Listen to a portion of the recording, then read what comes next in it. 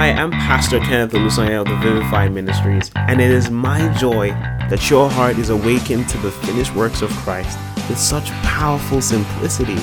Are you ready? All right, here we go. Said it's about money, PK. So the person says, what's the balance to making money and not serving mammon? And how do I charge more money for my services as a Christian without feeling like I should be giving discounts or just not charging too much since it's for the gospel? I work mostly for Christian clients, not comfortable doing secular jobs. So that's one. So the second question around money is... That first one is by who? It's an anonymous question. And the second one, but I feel like maybe because it's money related, people are like, I don't want to seem like I like money. Let me not just add my name or something. But honestly, I truly believe that it's best when you put your names to questions so we can find out if you get answers. I mean, people here that left their names, we're going to be able to reach out to say, oh, was this answer clear? Was this good? Or do you need more clarity? But then we understand, but we would prefer if you'd kindly put your name to your questions. All right. So the second money question, because I would like to just give you both of them at the same time. So it says, I'm currently in a fix. I'm not yet earning as much money as I would require to sustain myself and help out with upkeep for my parents. Currently, after doing my budget for the month, I realize it's almost like I have to choose between giving my tithe and saving for the future. I understand that God is my source and He will always be, but then it seems irrational to not have savings. I know it's just a phase because with time I would earn more, but how do I navigate this season of my life? This is also anonymous. Yes. Money questions. And money must, because it's money matters. Yeah. Okay. So okay, yeah. So the first person, to be clear, works with Christian creatives, wants to earn more money, but doesn't know how to charge for that, right? Yes. Did I miss anything in that question? Not at all. Okay. Straight on. See, to be fair, right? I know that many times we want to help Christian creatives, and we don't. It's somehow a contribution for the cause of the gospel. But here's the thing: I'd rather that your contribution to the gospel be voluntary versus be something you just accept. So I'll explain. If someone wants to charge you, maybe someone wants your service to do like a music video, you're a cinematographer, and they want you to do a music video for them because they sing Christian songs. If you now say, this is for the gospel, instead of charging you maybe industry rates, I mean, if you know what they charge for all these mainstream songs, sometimes it can be as high as 1 million naira or 2 million naira. I'm just saying, for just cinematography alone. Yeah. So the budget is high. If I say, let me just do 20,000 naira because it's for the gospel after all. That is more of an acceptance than a proactive contribution. I'd rather you say, okay, this is what I want to collect. I want to collect 200,000 naira for this, right? Because I know the amount of work I'm going to put in, the amount of hours I'll put into this. And then I would make sure from that, out of my willful, cheerful giving, I will give towards this cause because I believe in it. So yeah, voluntarily giving rather than just accepting something as you're changing yourself, because eventually you're affecting your brand. You're affecting your reputation. Next time, who shot this your video? Man, this thing is mad. Guy, do you even know that I spent just 20K on this video? Send me your guy. Yes, immediately you look cheap, you look easily affordable, and it's not the best. When Apple does I hope you know Apple, when they release their products, their profit margin is really high. So I think it was the iPhone 11, right? The cost to make it was around $100 plus, if I'm not mistaken, to make all the hardware and software. The software, you just duplicate it, it's already made across. But to make the hardware was between 100 to 200, and they were selling it for $400, $500. That's a huge margin. So it's all about perception. And when you see that amount, when you see iPhone, someone has iPhone, it just gives you this, you have an iPhone. Do you get it? Branding is important. I know when it comes to family and friends, you might want to give a discount, which is good. I think it's fine. But when it comes to professional services, it's not, see, your competition is not just with, it's not even within the Christian circle, it's outside. Yeah. So if you want to be reckoned with on that same level, you need to put yourself on that level where people can say, oh, this is someone who has value for their services. Do you understand? So that's what I recommend. Don't be sentimental about it. Put out your rates. You can negotiate with that. Go high, as high as possible, as you think is reasonable, not unrealistically high. Okay, and then just go within a certain range, industry range, and something that you think is worth your time and worth all the effort. And then you can have negotiations happen. On the second one, which is someone who's trying to save money, but at the same time give their tithe or their contributions to the gospel, and then they're finding it hard. They're not earning so much that they have to now think about, should I even give tithe this month? Trust me, I know what that's like. I've been in that situation before. Trust me, I have. But the principle is this: God loves a cheerful giver. All right, are you with me? God loves a cheerful giver. If it's under compulsion, if it inspires anxiety, if it inspires pressure, it is really not from God. God will not ask you to do that. Are there places for sacrifice? Absolutely. But at the same time, God wants you to do it cheerfully. Like, this is what I want to give. And this is how, and this is not for someone who's irresponsible with their finances. Someone who actually loves the gospel, loves the kingdom. Right. So in a case like that, I would ask you to do your calculations again. How much? I'll use an example now. So in this economy, living off on 30,000 naira, it's not not the easiest. It's not. All right. 30,000 naira is not the easiest. And then you, after 30,000, your tithe 10% is 3,000 naira, right? When you subtract that, you have 27,000 naira. Then you want to say, you save how much? 10K. Now see, let me save 10K at least. Yeah, what are you left with? 17. You're going to office Monday. You're going to office Monday and Island to mainland. Island to mainland, sir. 5 days a week. It's not feasible. So in a place like that, right, to be fair, be consistent in your giving. That's what I would encourage you to do, because once you start to slack there, even when you have more, the temptation to keep slacking will be there. So even if it's not up to 10%, hear me out. Just make sure you give. Do you understand? God wants us, as much as we are generous, to also be wise and be able to take care of ourselves, right? And if that's you go below that, you can also cut down your savings. Like, okay, you don't have to save up to 10,000. Save an amount, but save. So you can just have an idea of what your expenses are in a particular month, and then make sure that you have enough for that before anything else. Do you understand? I know it sounds like it's a reverse thing, but it depends on where you are per time in your life. But those contributions, those savings need to be constant. But there's no instruction, the new covenant says it has to be a particular percentage, or else God does not receive it. It's all about proportion. Yeah. When the widow gave her widow's mite, he said he gave more than the person was proportional. It was not in terms of the amount. It was from what you could afford to give. Do you understand? So that's there's a place of wisdom. Except the Lord directly instructs you to give a certain amount.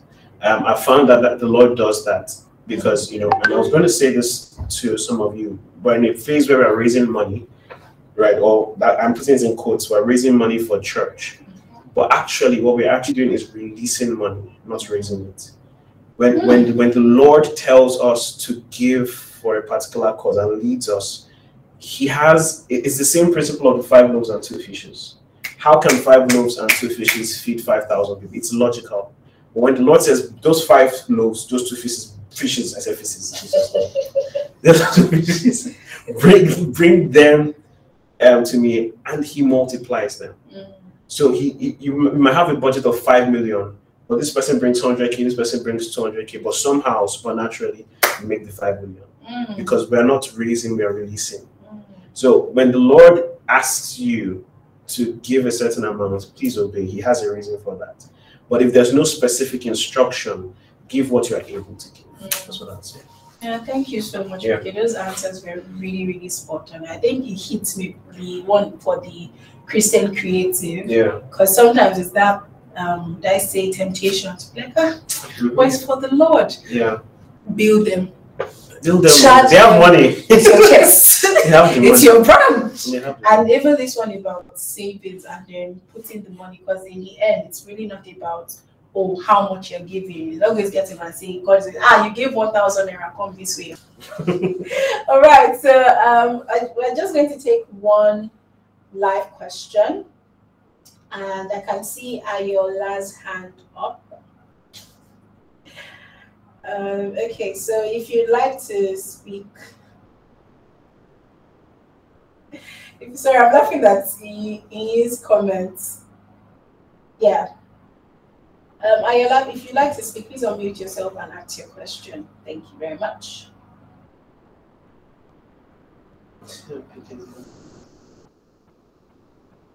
Okay.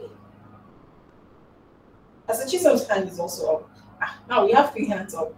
I'm going to call Ayola one last time. If she doesn't speak, the second person to raise their hand up was actually Asachisom.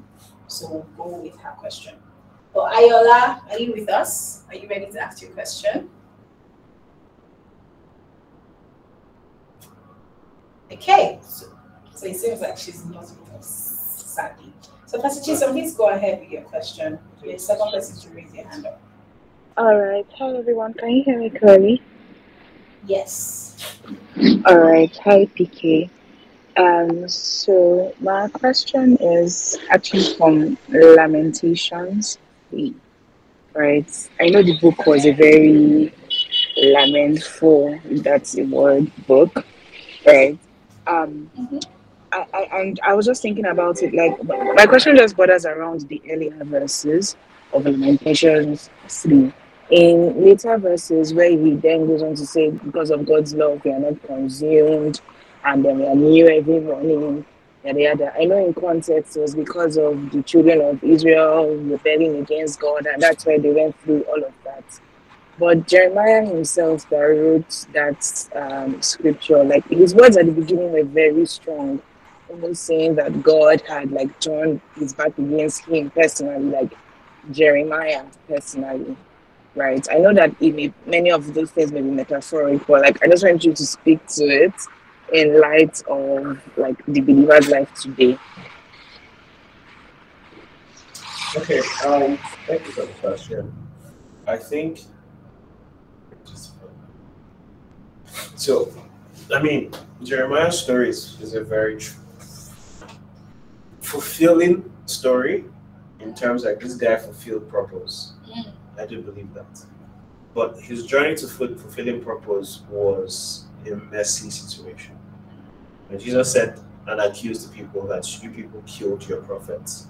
And Paul said the same thing, and Peter repeats the same thing. I'm so sorry. Please, could you come again? I didn't hear for a long time.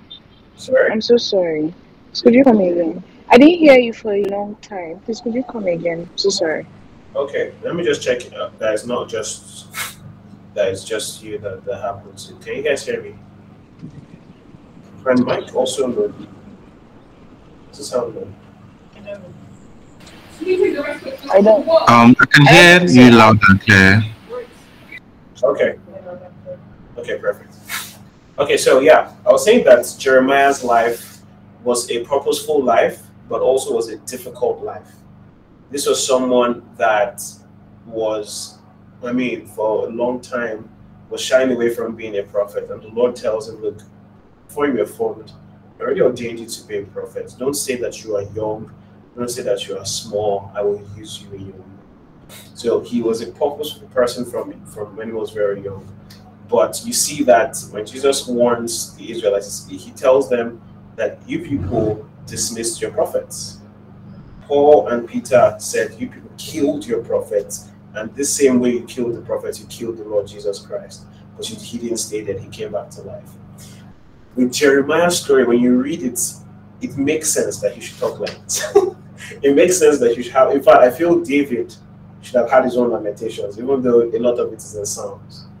I feel Isaiah should have had his own book on Lamentations, because this is Isaiah who was sawn in half. He was killed by the people he was called to serve. Jeremiah was beaten, he was imprisoned, he was mocked, he was ridiculed. This was the person that was trying to help them remember God's promises even while they were in exile. So he did have a hard knock life, if I'll use Annie's phrase. He had a terrible, terrible life, a life of persecution. And if you're going to relate that to the Christian world now, it's a case of, look, we will suffer persecution. And it might not be as grand as them slapping or beating or sawing you into half. It might even be from amongst the people you are called to serve. Like, you've been called to be a prophet to the nations, and the nations can despise you. You've been called to encourage the people God has given over your care, and they spit you in the face. It can happen, and it does happen. As a minister of the gospel, it's almost inherent that I protect myself, or let me not say protect myself, prepare myself for such persecution from amongst my people and from those outside. People will drag on Twitter, people in the church will not understand, and out of immaturity speak out. Do you understand? So it's something to prepare, even within the sphere, as a leader, as someone who's called to be a prophet over people. But there's always a reward in doing the work and focusing on the mission. And this is what God called me to do. It's difficult. This is not something. And the way the prophets speak, it's like Jonah's kind of speech. I hope you know. You people repent or you die. It's repent now or God will wipe you out. And Jonah did not like them. You could tell. The fact that he ran away, and then the way he presented the message. Even half of, it's not even full verse. So the one that was half a verse said, repent or God will destroy all of you. But God in his mercy, somehow they were convicted and they repented. So the messages they brought many times were like prophecies of doom. Turn away, turn or burn kind of prophecies. So people don't like that. And so they would rise up. And sometimes in the Christian world, we might say some things that we might not like, but it's God's word. So people might react. People can say, I'm leaving the church. I'm done with you. I trusted you as a man of God or a woman of God. But it's clear you are saying rubbish. And that kind of persecution can arise. But instead of, and see, to be fair, I think lamentations is something we should be allowed to do as Christians. We are allowed to lament. We're allowed to talk and tell God how we feel. But of course, not with a helpless approach to it, but lamenting with hope in view that God hears you and God will bring you out of that situation. Well, like David, you are distressed, but you can encourage yourself in the Lord, even though sometimes you say, Lord, I feel dogs have encompassed about me, they've pierced my hands, they've, all of that. Even amidst those lamentations, to keep hope in view. I think that's how we can respond to that even now.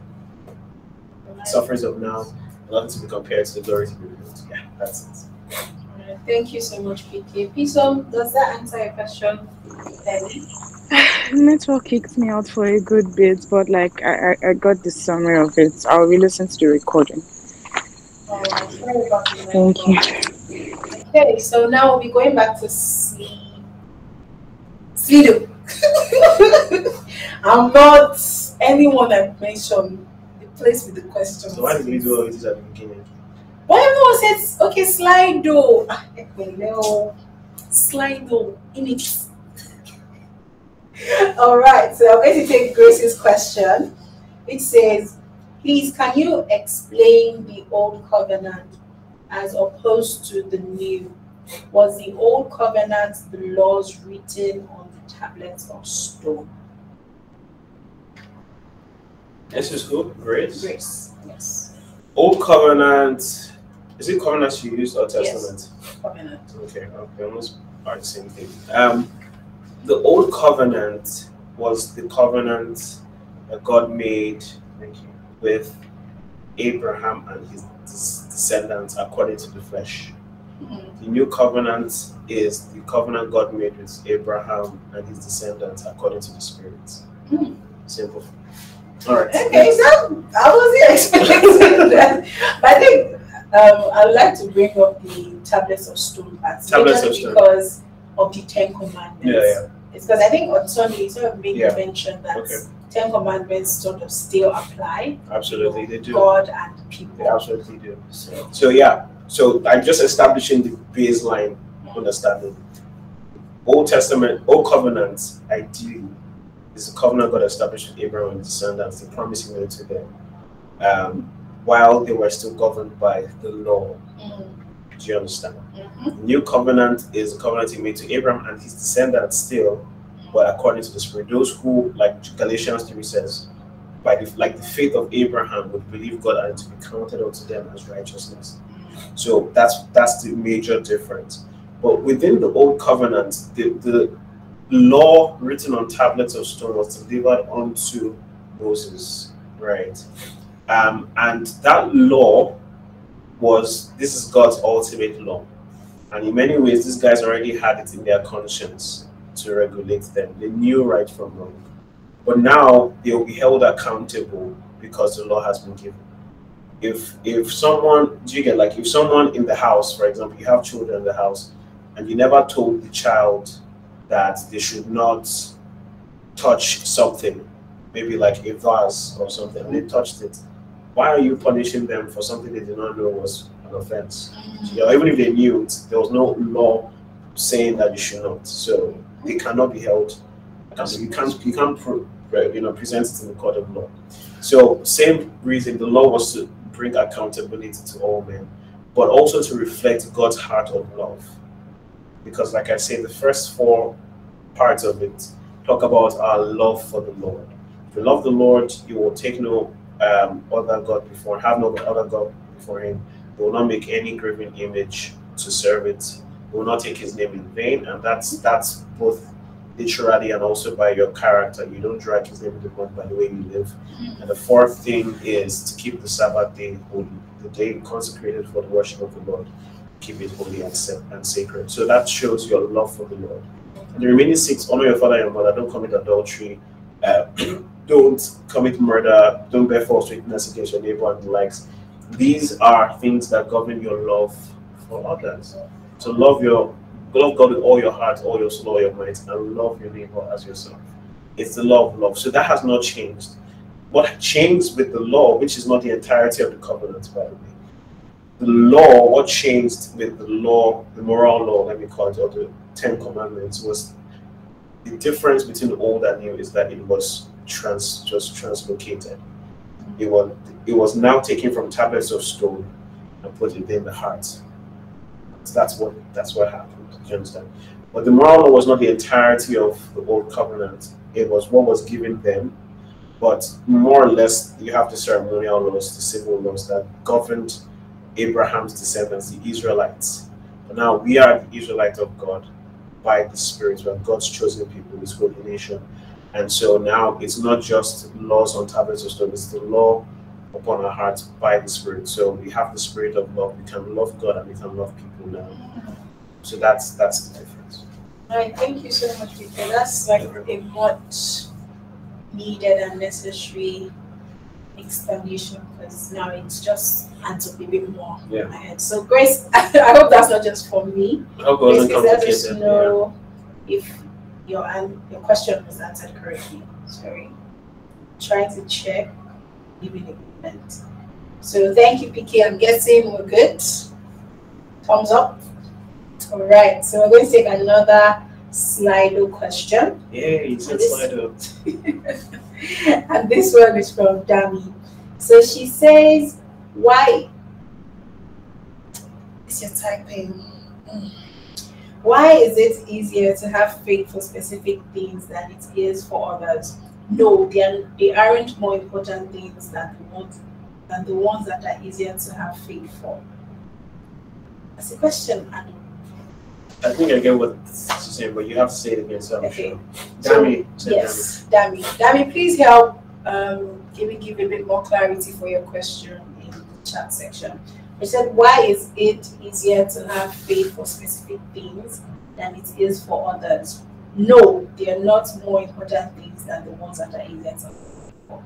So I'm guessing, like, let's say there's a list of different things to have faith for. it's easier to have more faith for some things than others. Yeah. But those things are not more important than things that Makes sense. you can't have faith easily. I get you. I think I get the question. So to be fair, if it's not a matter of importance or priority of the needs that you have faith for, then it's more about the places in your life where you probably don't trust God enough. And it could be based on your experiences, based on your exposure. I'll give you an example. So relationships, money, finances, which is more important? Depending on the person. Depends. And they might both be equally important. You want to settle down and you want to be settled. Right? So both are important, but maybe like in your life, you've always somehow seen God come through for your finances. So even if you drink Gary, at least you will drink something. God shows up. But in your relationship, in 1 year, you had 5 relationships that ended badly. Only you, 5, maybe even 7, perfection. You've seen shege upon shege. The heart there's nothing left of the heart. Guess what? Both things are important.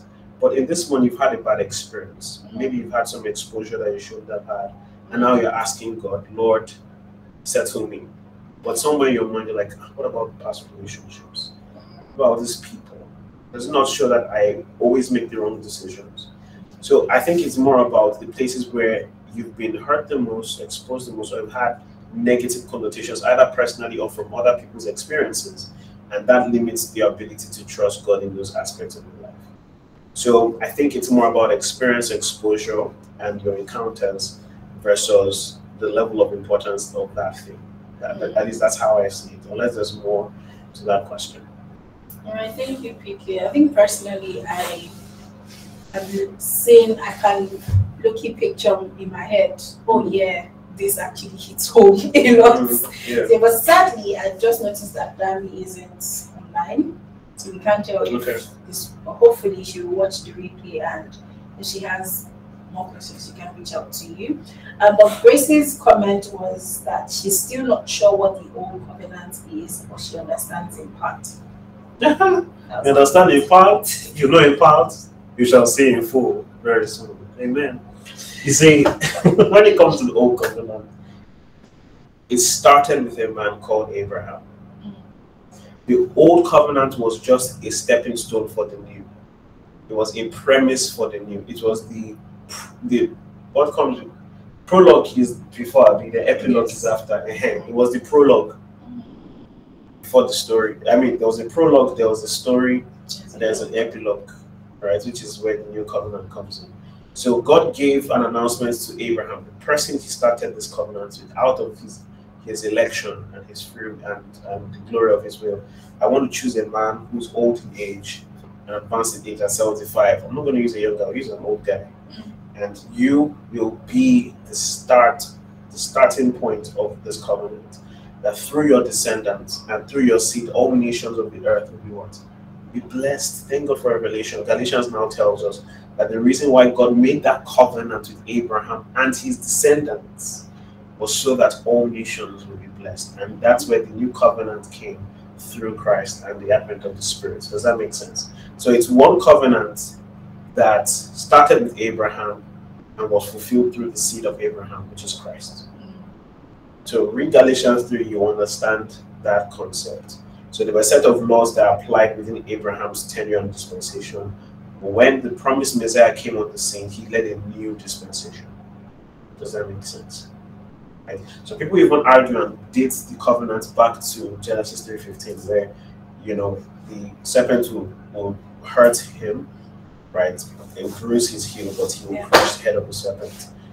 I mean, I don't know. That was a prophetic word of what the Messiah would do, but the covenant was established with Abraham and his descendants, clearly. Some people will argue that every descendant came from Adam in the first place, so that's the covenant. But anyways, I can pinpoint that it was through Abraham that the blessing would come to all people, which is the promise of the Spirit. Right, thank you so much, Vicky. So she gets it now. Yay! Very happy to hear that. All right. right. So Brianna has the live question. So we've done two. Yes, we've done two Slido questions, and now we're going to the live question. And Brianna's hand has been up from earlier. So Brianna, please go ahead and ask your question. Thank you. Happy belated birthday, by the way. Thank you, PK. Hi, everyone. Hello. Good day. Because I don't know the time. So please, I have a question on Romans chapter 9. Yeah. So, I think it was the verse where, like, the whole of Romans chapter 9 was just talking about how some people were destined to go. Let me pull up my Bible so that I'll look the way it was. So I was just very lost because I know Pharaoh hardened his heart, then God then hardened his heart or something like that. So I wasn't really understanding the concept then about like the. Hold on, sorry. Let me get up so that I know how to explain it. Because there was one part where Paul was like, if people were already destined to go against God's laws, why is it that God is now finding, paraphrasing, like, why is it now wrong if someone was already destined to break the law? I don't know if I'm explaining this thing well, sir. But the whole thing that I didn't understand, I think it first started from like where God was like, I have loved Esau, I have hated Jacob. Then where God was also picking, was it Abraham, where God picked Isaac, then that verse where God was like, I'll show mercy to who, I'll show mercy to, basically saying I've picked this person. Yeah? Okay. So can you summarize your question now? So my question is basically, I don't really understand if God was determining who he was going to save in this particular chapter. I got you. So thanks for the question. It's something I cannot in full dismantle here. I think I must have done. Okay, I don't think I've done it in any series. Probably Immerse talked about Calvinism and all of that. So Calvinism is, maybe that's where you're getting the idea. They are a sect in Christianity. For a while, I was like, I don't even want to call them enemies. But some of them genuinely love the Lord. A lot of them actually do, and are truly saved, I believe. But their view of God is super different from what scriptures portray. They portray a selective God. They portray a God who chooses sometimes even against our wills, who predetermines us, right? So, but this is what I would say. Every time God chose a person, whether Abraham or Jacob over Esau, it was according to his election, according to his will. That's why I said it's not of him who runs or who wills. If that's the case, he should not have chosen the nation that would be called Israel, because they were one of the most rebellious, ungrateful people in the entire world. But he chose them. Ideally, you should choose the older brother who is muscular, who is a manly man. He chose Jacob, the same guy who cheated his older brother of the blessings. He chose that guy. Just chose David, last born of a line of warriors, the shepherd boy. When you see that, it helps you see, and all the women that were going to come in the lineage of Christ were people who were barren. The majority of them were barren. And the point God was trying to make is not of you who runs or who wills or are qualified. It's me who shows mercy. I will choose who I will choose for the glory of my name.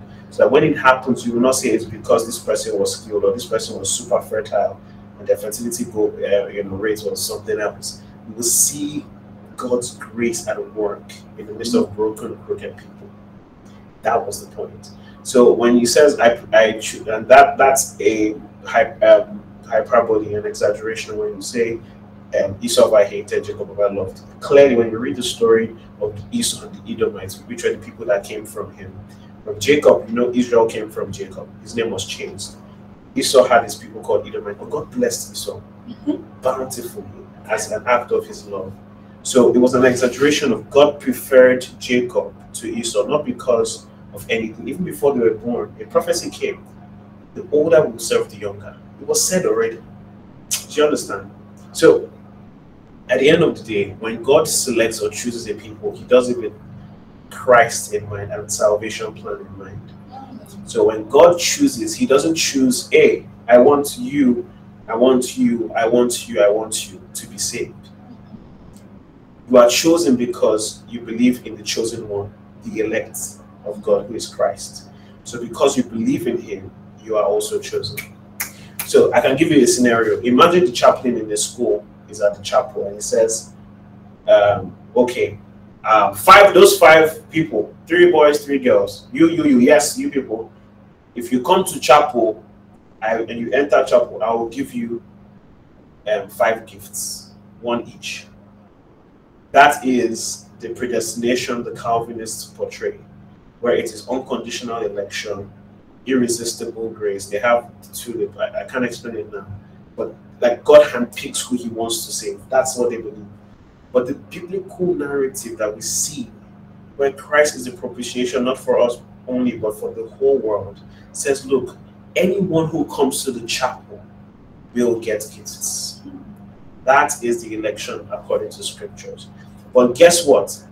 God chose the chaplain to bring that invitation so that everyone who comes to chapel will receive the gift. So the election was through the chaplain and inviting everyone. So everyone who comes into the chapel is chosen, is elected. Does that make sense? Yes. So when you think of election, it is through Christ Jesus. And all those who, according to his genealogy, made that to happen. From Abraham to Isaac to Jacob, like that, to Judah, from Judah downwards to Obed to David, and all that will come, because prophetically that was the lineage through which the Messiah will come, from the tribe of Judah and the house of David. So prophetically that had to happen, and the Messiah came on the scene because he was the focus. It was never about the people. It was the person that would bring the invitation for all to be chosen. So that's the biblical way to look at Romans chapter 9. It's not handpicking, it is a global calling to where you will be picked. So you get where being there means you were picked. I hope you get the picture. I personally get the picture. Like, I think the analogy of using this chaplain and everything just it's like, yes, finally. Yeah. I'm just like in awe, no, the man of God is wise. Anyways. Oh yeah, so Brianna, was that clear? Are you good? Yes, it makes a lot of sense now. Thank you so much, Vicky. Thank you so much for speaking. That was thank you. Good, thanks. All right, so we're going to Slido, and Chiazam had a question here. It said, was Acts 2 verses 4 an infilling of the Spirit or an indwelling? Acts chapter 2 verse 4. Pentecost Day, upper room, right? Yes. Okay. I believe so. Okay. But let me confirm in my Bible. Acts 2 4. That's it. Yeah. Pastor Ken said that's it. That's when they were waiting in Jerusalem, 120 of them waiting for the outpouring of the Spirit. At this point, while they had always believed in the Lord Jesus prior, this was a combination of two. And this is usually the only, and this is not uncommon. There are cases where in the same period where people receive the Lord, the Spirit indwells them, but they are also filled with the Spirit. And that manifests with speaking in tongues and prophecy. Do you understand? Where they are full of the Spirit, and so they pour out the Spirit. Out of their belly flows. So that is the picture of both the indwelling and the infilling of the Holy Spirit. But those who would come after them, there are cases where the indwelling happens, and then at a later time, there's an infilling based on their devotion, based on the things they do, singing psalms, hymns, spiritual songs, things like that. But on that day, both happened. Both happened, yes. All right, thank you, PK. So the second question also from Acts, is Acts 18:25.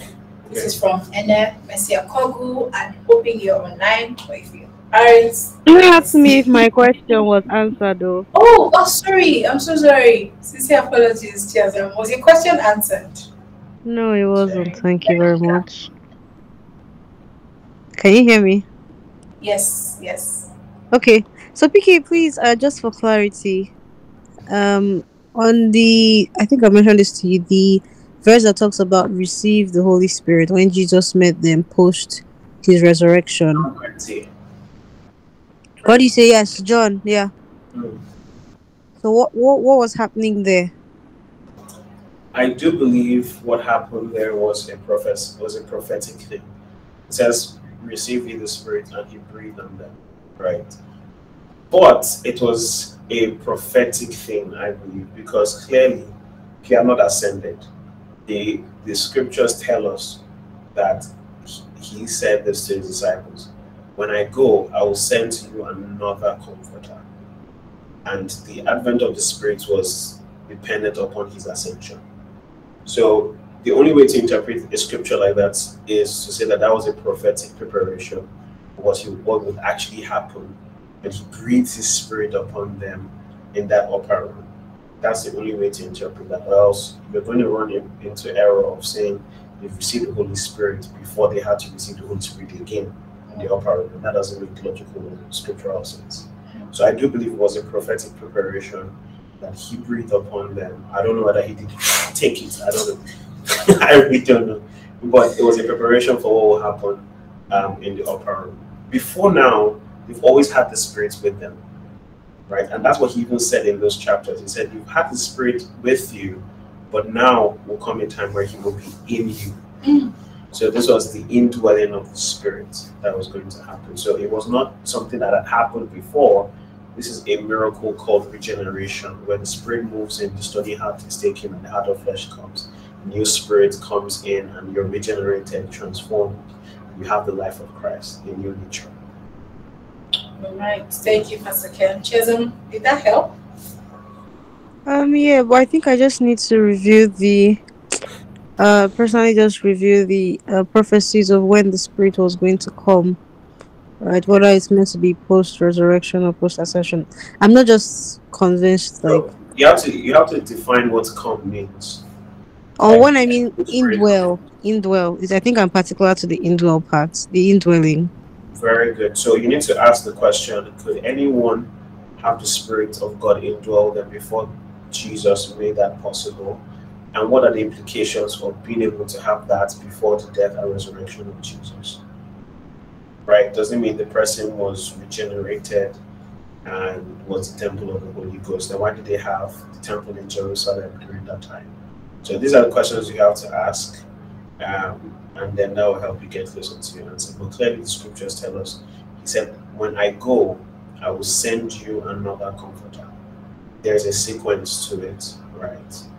The Spirit of God has been with you, now he will be in you. So you have to now find examples. If you believe that he did live and indwell people, you have to call names. Who did he indwell by reason of regeneration? He changed their nature to the nature of God and indwelled them. So yeah.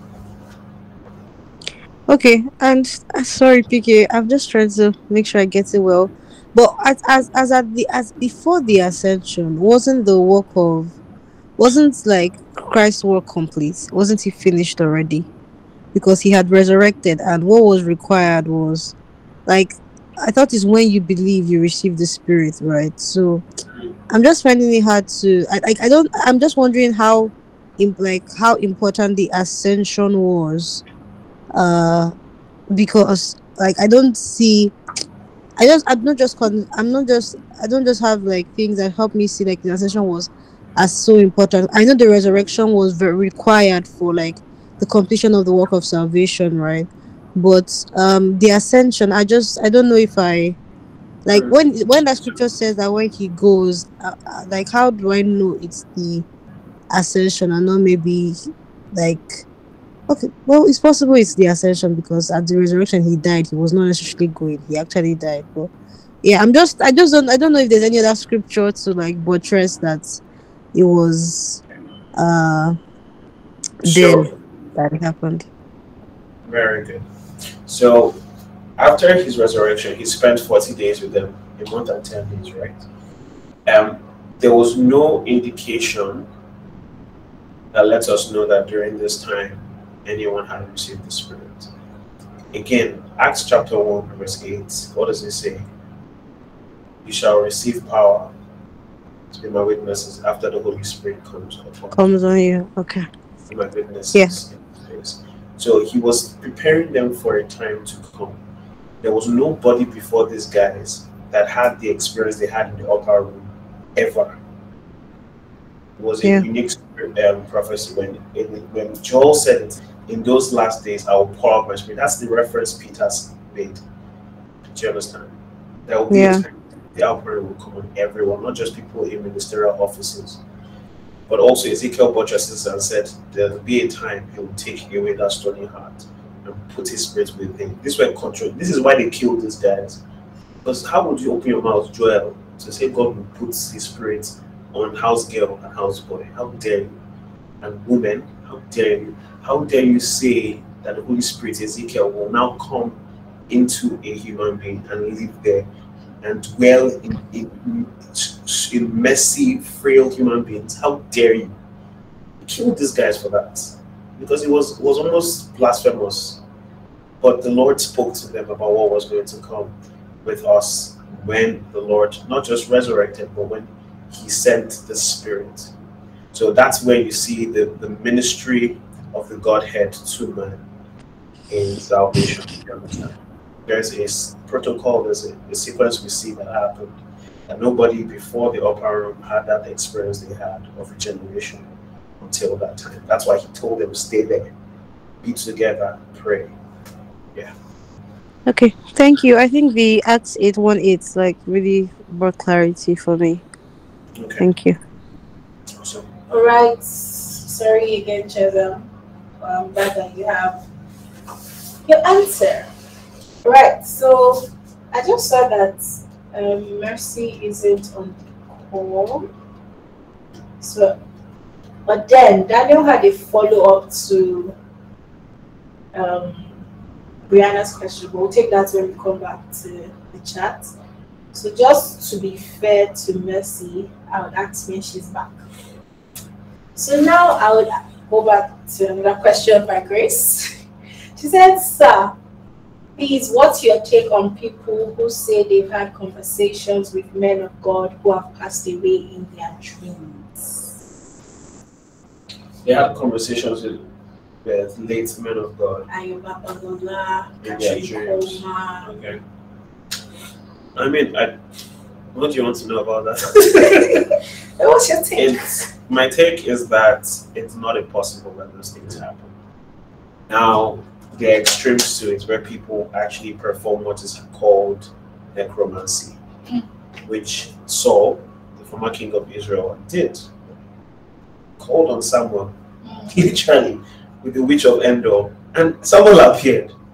Literally. That was necromancy, right? But there is such a thing where, because of God's idea of what you perceive as authority, sometimes because of the instructions that will come, they need to come from a certain kind of person to make it easier. That's why, I mean, I've had people, even a few days ago, someone told me they had a dream and I gave an instruction.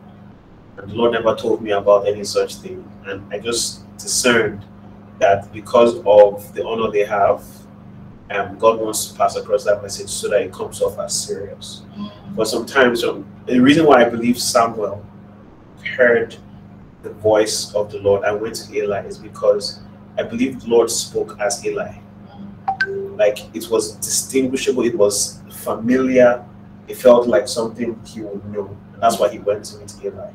Many times when the Lord speaks to us, he uses what is familiar to help us understand. Do you understand? So, cases where people are seeing generals of the faith who have passed on, or even those who are still alive, many times it's because the instructions that are coming, especially if you honor these people, they are coming from a place of authority and they help you believe the instructions even more. That's why it happens. But when it becomes extreme, and it's now like you're having dreams every day with this person. This person is now your mentor in the spirit, and it's something else. It's giving sauce. Because that's not biblical. If anything, God has put physical and live ministry gifts over you for your discipleship. So when you're talking to people in the dream and you're conversing, you're saying, I need to sleep. Why are you going to? No, I have an appointment. You will not sleep. So in those cases, that's where it's extreme, but it's not uncommon. That's what I'm trying to say. All right, thank you so much. Grace, does that help? Was that helpful? If you're having such dreams, please let me know. Okay, Mercy is on MixLR, okay? Right. So I'll ask Mercy's question. But we answered it before, right? Or is it another one? No. Mercy had a question. I was going to call my I didn't see her here. But Queen let us know. No, I wanted to go check them now, say that I didn't ask for clarity. Okay. Oh, okay. Yeah, sure. So Grace, please let us know that you're good. You did the question. While we're doing that, so Daniel had a follow-up question, which is a live question, saying about the Romans 9 that Brianna brought up. Says, so what of the hardening of Pharaoh's hard parts? So Daniel, can I give more clarity to your question? I think I know what you mean. Okay. But if you want to give clarity, no problem. It escaped my mind to mention because it's a whole thing. I'll summarize it. God and Lord. So that means he just first I'm like, just forget about it. Yeah, I think when you read the narrative in Exodus, it gives you clarity. First of all, not just, I think a lot of people focus on the power and majesty of God, which was on display clearly. 10 terrifying plagues actually came, and there's some people who, when they talk about theodicy, it's another doctrine where God cannot kill, and God is all good and there's no evil, right? So people say that he didn't cause those 10 plagues and say, okay, so who is that powerful that caused them? They say it's just a consequence of sin. So the consequence of sin is now a force of its own. No, anyways, you have a lot to trash, right? But this is clearly God's justice, not evil. His justice on a rebellious people to deliver those who are, who have cried out to him and fought him. He's an avenger, the actual first avenger ever. Yeah, you marvel at how he does it, right? But this is the point. How did Pharaoh harden his heart? Clearly, what happens is God is a perfect gentleman. When he gives us grace, Romans 1 tells us that when these people were not repenting, they knew the right way, but they abandoned righteousness and they sought other things. They sought to have affections, same-sex attractions. They worshipped idols made in graven images. The Bible says he left them over to a reprobate heart. That is how God hardens a heart. He doesn't say, yeah, you want your heart to be hard, let me go make it stronger. No, he gives you over to that. He's not going to persuade you because you don't want to be persuaded. It's free will.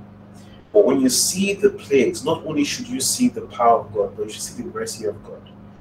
God didn't need 10 plagues to deliver his. Do you understand? He didn't need 10 plagues to deliver them. Just one is enough. So there were 9 attempts, literally, for Pharaoh to repent. 9 attempts. Even just maybe the consideration that his people were suffering, he could have stopped. But his ego got in the way. The word Pharaoh means God of the earth. And so how can there be another God of this Moses who was my junior when we were young? We used to play in the court. This was the younger Pharaoh, by the way. He had replaced Ramses too. He was literally, he grew up in Moses. So Moses, how can you leave this place? I've known you all my life. You're coming with some other God that you say is bigger than me. How dare you? So understand that mindset of Pharaoh and also understand the mindset of God. Okay, look at how it is. Think about it. He did it, the plague happened. The magicians replicated, I think, the first 3 or 4 times. They replicated the plagues until they say, this one passed also. So in that way, his heart was hardened even more. You are doing this, we can do it too. You can do this, we can do it too. And then with all the 9 attempts to show mercy, the last one came and that one struck the deal. That could have been the first and that could have been the final. But God in his mercy helped this guy, but he chose to harden. Even after he let them go, think about it. He chased them. chased after them. Do you realize that he was not repentant even till the end? So, guys, when we see that narrative, think of mercy. It's God that shows mercy. Even when he wants to show his justice, he meets and tempers justice and mercy. Yeah. That was so, I mean, personally for me, I'm like, yes, finally, it's something I can say to people that just give headache. Sorry. With the whole, oh, then why you got having Pharaoh's heart? Yeah, I personally have 30. But Daniel's hand is up. Daniel, please go ahead with your question or your comment.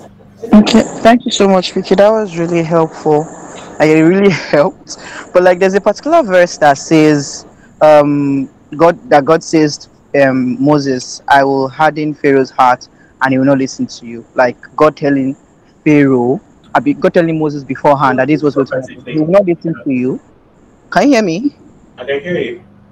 Okay. I was saying he was basically telling Moses beforehand that Pharaoh will not listen to you, so this is what's going to happen, right? But like, how does that verse fit in with? Very perfectly. He just really said, "I will harden Pharaoh's heart." I'm like, Very perfectly. So, it hasn't changed. So how do I reconcile that? Let me help you. So let me give you an example. In the case of Jonah, I believe God could easily have said the same thing. I will send you to this country. Think about it. I will send you to this country called Nineveh, right? But you will not obey me and you will go to Tarshish. And I will get a fish to transport you back to where you're supposed to go out of my mercy. I didn't abandon you. I didn't raise another prophet. Out of my mercy, I will transport you free of charge. And when you go there, these people will what? Will believe and be saved. He could have told him that. Do you get? Because the Lord knows all things that will happen. He could have told him that, but look at what Jonah. In fact, Jonah already knew. He said, I didn't want to come here in the first place because I knew you were a good God and you will forgive these guys. And God knew that Jonah knew. But Moses did not know what was going to happen. He was like, I don't know what to do. God had to show him signs. Put his hand in his pocket. There's leprosy. Put it back.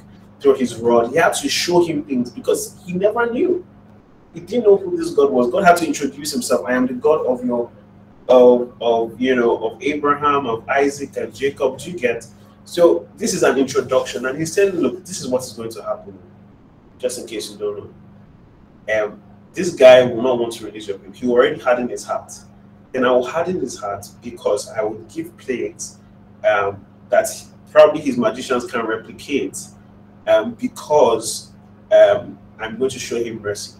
Do you get? I'm going to help him, give him a chance. But from what I know, he's going to resist, and I will harden his heart in the process. But one thing is for sure, I will deliver these people to your hands, and you will lead them out. Does that make sense? So when he says he hardens hearts, don't just look at the narrative. Look, you have to interpret it from what is consistent. And in the New Testament, you see a case where God, in quotes, hardens a heart by giving them over to the desires they already had. God does not create evil desires because he's not capable to tempt, as James tells us. He doesn't tempt with evil. He cannot create evil in the person's heart. So when he hardens the person's heart, he's simply giving them over, even after several attempts of mercy. That's it.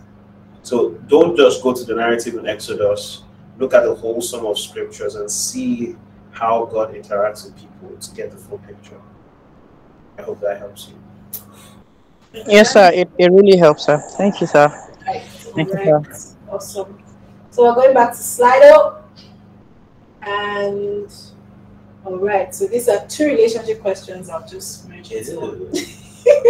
Okay. As it says, I have an irrational feeling that being Irrational or rational? Irrational. Irrational. Yes. That being in a relationship, sorry, it's very distracting, will stress me. Almost feels like I might never be ready to commit to something so serious and work for. Second question is, how do you get Anonymous. Yes, two anonymous questions. How do you get over the fear of committing to a relationship? Like, why can't I just love a girl that loves me and we move? Why is it so complicated? So complicated. So the first one is an irrational fear to commit. Yes. Right. Relationship will be stressful, so Irrational fear to commit to a relationship because it's stressful and I'd rather not. Okay, and then the second one is what? That they would. How do they get over the fear of committing? Fear of committing. Yeah, like a fear of committing. Was that how it was? Yes. That's the second question. How do I get over the fear of committing to a relationship? Why is it so complicated? Okay, why? That's what I was waiting for. Why is it so complicated? Okay. First question is this: it's not an irrational fear because you already gave it a rational reason. You feel it is stressful, and you feel like it is tiresome, and it is a lot of work. So it's not irrational. It's coming from somewhere. Do you understand? It's irrational if you have everything it takes to be in a relationship and all the right factors are in place, but you're still very afraid. Even though you've not had hurts in the past, you've not had any bad examples within your space that have affected your thinking. You get that's why it's become irrational. Maybe it's a spiritual thing, but it's rational. You see it as stressful. Maybe you've had some experience with past relationships where it didn't work. Maybe you've not even had past relationships, but you had a situationship where the energy was not reciprocal, the love was not reciprocal. So now you're afraid maybe this is what's going to happen again. I'm heartbroken, I don't want to commit again. Or it's a lot of stress. I feel like it's going to take a lot of hard work keeping up conversations with someone that I like and the person likes me. It's just a lot of work. I have to be there, I have to be present, I have to say the nice things, I have to check in on them, I have to do all of this, and it's a lot. Yes, it is rational. But you now have to zoom in and say, okay, even if this is what relationships look like, if they are work, which they are, it's a lot of work. Am I willing to put in the work? That's the question you need to ask yourself. Am I in a place where I feel comfortable to put in the work? If not, then don't rush yourself. When the time is right for you to be able to put that energy and commit to someone, time will present itself. I believe so, right? And maybe that you even have to help pave the way for that time to come when you want it to come. Not that you will now start saying, look, I want to start 5 companies in this time, no relationship, just be settled for life. My brother. There are some things that are timed and time sensitive. So if it's stressful, talk to someone. Why is it stressful? What gives you stress? Is it just maybe emotional things gets you stressful? You're not an emotional or romantic person, right? Is that the case? Or it's stressful because you are extremely emotional and extremely romantic. You've not just found anyone that matches the energy. So go to the root cause anonymous, because if it's specific, I would have helped you more, but this is the best I can do. Come from Tomakiale with your name. It's like she's giving subtitles with yes, gestures. With your full chest. Come from October Q&A. Yes, please. Please don't be shy. And then the second part is that it feels like relationships are complicated. Yeah, so how to get over the fear of committing? Right? Because why is it the complicated? reason why it's complicated is because human beings are complicated. We are very complicated people. Yeah. So the fear to commit can identify where it's coming from. That's always the first thing. Be honest with yourself. Talk to someone who can guide you through it. Expose what those fears actually are. Because you can't be solving a problem you don't know. Identify the problem and then start to solve it. Talk about it. Do you understand? Yeah. And then be sure and clear of what you actually want for a relationship and in a partner. When that happens, you're making it easier for yourself to identify the right person. So when you see those characters, you're like, oh, this is what I want. And you work towards it. You shoot your shots. Make it happen. Don't be anonymous. Come out and say it with your chest. Your full chest. Slide to that DM. Both ways.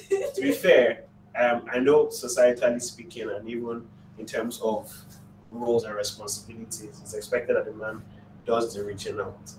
But I believe women can do the same. And it's not in an aggressive way. Hey boy, what's your name? No. And you now say, I love you, I've loved you before the foundations of the world. You're in trouble. You just need to be present. You need to be in view. Let him see. Start conversations, become friends. Like I said, if comment section this. Yeah. Like this thing is, before you commit to a relationship, build friendship. Mm. So if you are able, if you've ever started a friendship with someone before, you should be able to also initiate what could possibly become a relationship. Mm. Do you understand? So I'm saying that because, see, time is going. If you're always waiting around, hoping this person will see you, see, it will take a while. I can say this confidently. My wife, she knows the strategy I just said. She slide into her DMs. Let her show you something. Let her show you the strategy. To be fair, there was somebody else entering my eye at that time. Mm. Yes, there was someone entering my eye. Wow. And then she came on the scene, always wanted to check in on me. Know if I have eaten. By the way, you know what that means. Have you eaten? Are you fine? Yeah, I saw a tweet. Someone said the girl's name. Yes, Have you eaten? You are wicked. but truly, shoot your shots. Just be there, be available. And then when the person that was entering my eye, they used the thought to wash my eye. And now saw it clearly. This is actually what happens. Do you understand? I want to check the comments section. Because that's what you see, that's when people will come alive. If we're talking about scripture says, hey, I'm sure as we're doing Q&A, we were like this. Let's say relationship. But everything I've said is true. Right? Identify your fears. Why do you not want to commit? And then start to define what you actually know. And what you actually want in a partner, in a relationship. And if it doesn't work for you, don't even bother about it. For example, let me just make it clear. If you feel like everybody's expectations is that you're going to have kids or you should have kids, if you truly believe from the Lord and within your spirit that you don't want to have children, I want God babies that I want to play with. But if you're sure you don't want that, don't go and look for someone that wants children. Don't do that. You get you there's no way to work, I promise you. There's just no, unless the person just keeps quiet and suffers in silence. Eventually it's come up, but I want a baby. But we agreed, I thought. So don't go for what to stress you, look for what you want in a partner. If you feel like you'll never really be attracted to a certain kind of person, the person is short and light in complexion and you want tall, dark and handsome, you might struggle a lot. So be honest with yourself, what you really want, and commit. There are some non-negotiables, there's some negotiables, but identify where the fear is coming from, talk about it, address it, and then define what you want. It should be fine. Right. That was so amazing. Just things down. Identify what the fear is, even for the other person that said person relationship looks like stress. What makes it look stressful? Identify that, define what you want, and then shoot your shot. All right. So we're going to take one live question. If there's any question on Mixlr, please. If you have a question on Mixlr, please kindly type your question in the comment section, in the chat section, so that we can pick your question. But yeah, those of us on Google Meet, if you have a question, please raise your hand up. And if no hands are up, I'll just go back to silent. Yeah, let me just give like 30 seconds for anyone that has a question. So kindly raise your hands up. Okay, Udochukwu's hand is up. All right. Udochukwu, please go ahead and ask your question. Good evening. Can you hear me? Hello? Second. Yes, can hear you now. All right. Good evening. So my question is concerning a particular verse in the Bible, and it's about the all this reference to this fulfill the prophecy according to so and so. So there was this prophecy in Matthew. I was trying to look for the scripture quickly. He referenced something about Jesus coming out of Egypt when God said, I called my son out of Egypt. That's when he was 2 years old. And then I was wondering, because I went to check that reference, and yes, that particular passage, I can't just remember in Old Testament is there, but the next verse says, my son, or the person like God was calling, did not answer. And then I began to wonder, okay, verse 1 says this, and according to Matthew, it is a prophecy about Jesus. But verse 2 of that, or the next verse after that prophecy, seems to suggest that Jesus is not supposed to answer God by coming out of Egypt. So I was just wondering, how did this happen? Because I just, it made me have this little doubt, because there's another part again. Matthew seems to be this kind of guy that he's always saying this fulfill the prophecy, this fulfill the prophecy, this fulfill the prophecy. And there was one that I used to hold on to a bit, somewhere about, okay, when Jesus was healing multitudes of people, and then he referenced Isaiah 53 and said this fulfilled the prophecy that he bore our sicknesses and our disease, which is another explanation that I've even gotten when I came into the divine ministry, that part wasn't just referring to sicknesses and all that stuff, but more about something referencing to salvation and the likes, even which Peter quoted in his own scripture. So when I saw this one and I had that small doubt about, okay, is this actually, was it a prophecy? Was it a prophecy, or, because the two things seem similar in a way, then we can say, okay, it might have been a prophecy. Because I don't know, I can't connect it that, okay, it's a prophecy, or how is it a prophecy? That's what I want to understand. Okay. So, very good question. It seems like you're very passionate about this question. But it's a very good question. Matthew is that book. Matthew is the book that, because he's a person that pays attention to detail. For those of you who watch Chosen series, I think they try to portray him well, that way, where he's obsessive compulsive in a way to just be true to the details, the genealogy, the prophecies. So when he said that, this was in Matthew, I think Matthew, let me see, if I'm not mistaken, it's Matthew chapter 2, thereabouts, where it was happening, 2 or 3, maybe 2. And then he's referencing this prophecy from Hosea. And Hosea, I think it's chapter 11, maybe it's chapter 6. Let me check. 1 second.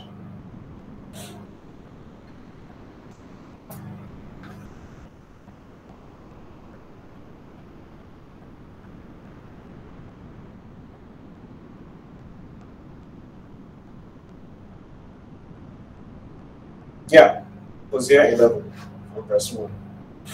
That's where it is. That's where it is. Okay, so yeah, I mean, I did do some research on this, because you're right when you say the picture in Hosea is, I've called my son out of Egypt, like Israel, right? I've called you. Let me even go to the exact scripture. When Israel was a child, I loved him, and out of Egypt I called my son. And then Matthew references the scripture. To be honest with you, when you compare a scripture like Isaiah chapter, is it 6, 9, or 9, 6? Messianic prophecy should be Isaiah chapter 9, verse 6. When you say, as unto us a child is born, a son is given. When you look at that, compared to a scripture like this, that is more messianical. But when you look at this scripture in Hosea 11, I think it's more of a pictorial reference. It's more of a pictorial prophecy. Because at the end of the day, out of Egypt I've called my son. And that is when the Messiah is being called. I mean, the time happening, there's Herod trying to kill these babies and kill the Messiah in the process. But they escaped to Egypt by a vision, the angel, and then after that persecution was done, they're to return back. You understand? So, but that, in a sense, is a pictorial reference of what happened, even with the Israelites. The context Hosea is speaking is they were literally called out of Egypt. They were brought out of captivity, but after that, they rebelled. They committed idolatry. They worshipped the golden calf. But I do believe that just as they were called out of Egypt, the picture here is that the Messiah too be called out of Egypt in like manner, but also with the intent of delivery to bring the people together. And maybe let me see if I can go to the exact scripture so you see the context.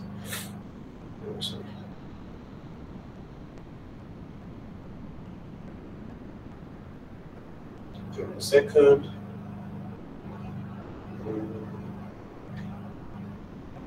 Matthew 2:15. Give me a second.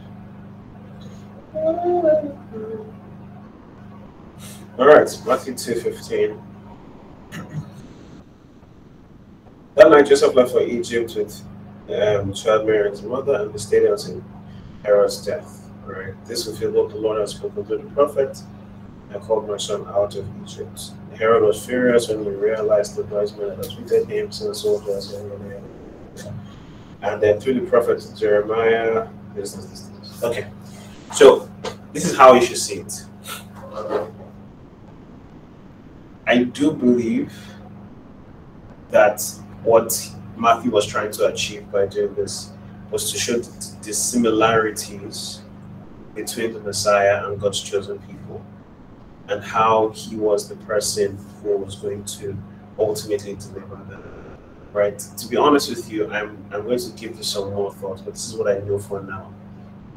When you look at what happened with them in Egypt when they were called out, that was a picture. In fact, the whole salvific story of the Israelites was a picture of what God was going to do for us in Christ. That you are enslaved to something for so long, and then you're finally brought out. You're going through a wilderness under the baptism of cloud by day, pillar of fire by night. And then you're finally brought to a place where it's called your promised land. So you get the place that was promised to you to settle. It's almost pictorial, with Moses being the Messiah and even Joshua stepping up, where you get the word Yeshua, Savior. So that whole picture many times shows a salvific story. And I think Matthew, more than just saying a location of them taking Jesus to Egypt and then bringing him out of Egypt again, it's just a link to show, I believe, that the Messiah will also called out of Egypt to return, just like people, the Israelites, were called out from Egypt, even though in their case they rebelled against God and I think it was just to link them analogically or pictorially versus in Isaiah 9:6 or in Isaiah Isaiah 53, 54. So yeah, I think it's a different category of prophecy, although it does have messianic undertones. I also think that several times in scripture, God called Israel his son. Yeah. Because again, it's also like you said, a picture example of God's chosen people. God's chosen people and God's chosen. Yeah. Like, as in us now. Yeah. So yeah, Mojochiko, does that help?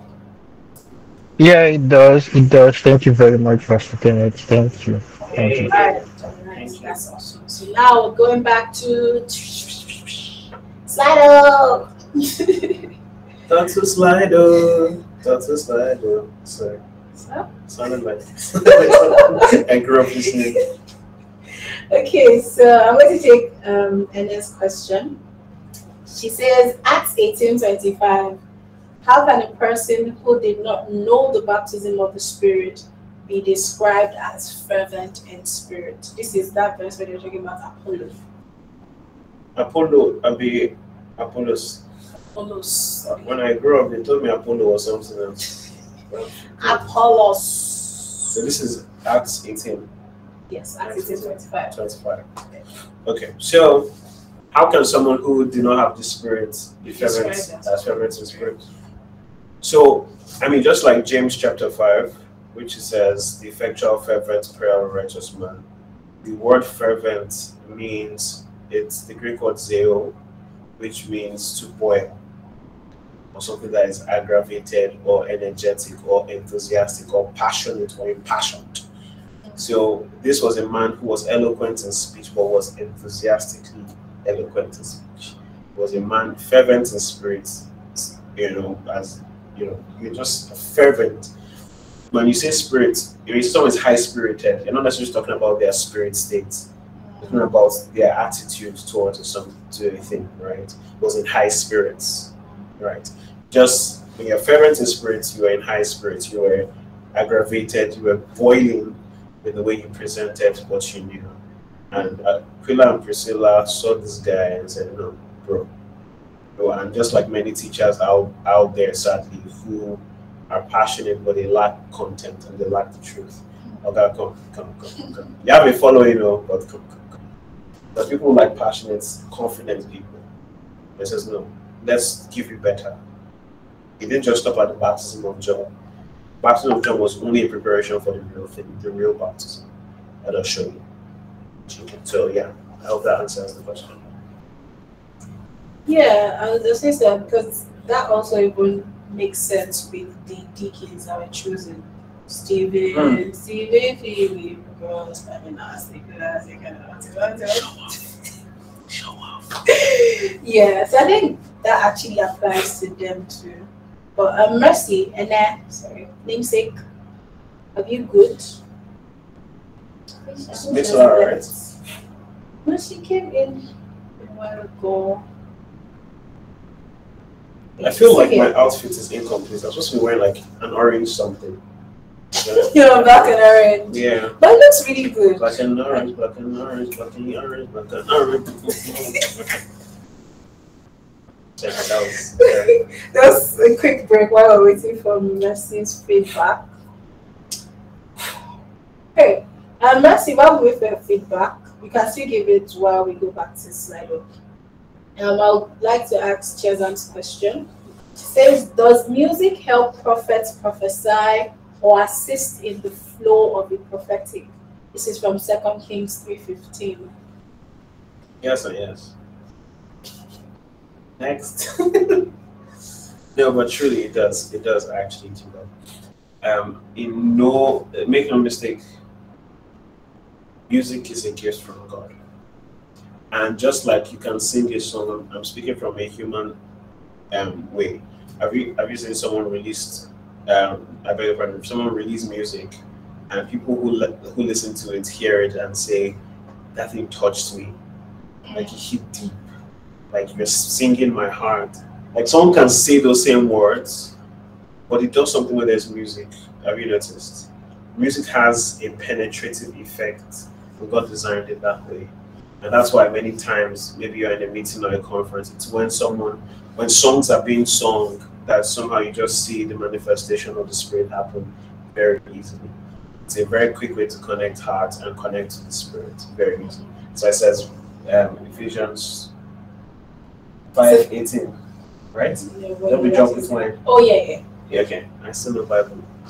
Don't be drunk with wine, we're in excess, right? But you feel the Holy Spirit doing what? Singing psalms, hymns, and spiritual songs. So yes, you can be filled with the Spirit. Same way we saw the Levites, the priests, and they ministered to the Lord in the temple in song. And then the glory cloud was saturating the whole place. So yeah, I do believe that.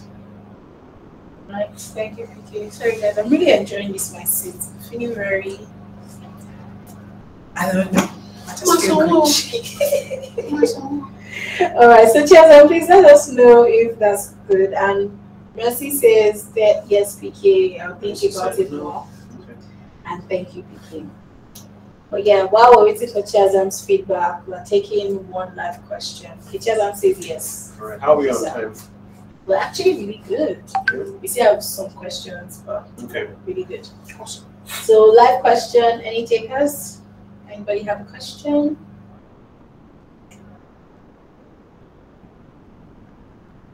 Okay, so whose hand is that? Chazam, we just took your Slido question. Woman of God. Somebody was putting up their hand now, so Oh yeah. Right on. Right on. Go ahead, ma. Sincere apologies. okay. Thank you very much. So my question is this. Sorry. Sorry about that. Yeah. Tapike, can you please explain the sins that lead to death and the sins that don't lead to death? From uh 1 John 5:16 to 17. Just brought out the bazooka. Papa. Nice one, nice one. Okay, First John, right? Chapter 5. How did I explain it in the First John series? I'm trying to remember. I'm trying to skip over it for sure. I think I gave 3 different possibilities of what it could be. Mm-hmm. First John 5. I don't know if there's a conclusion. That's it, Joe. I'll check it again. Again, verse what again was that? 16 to 17.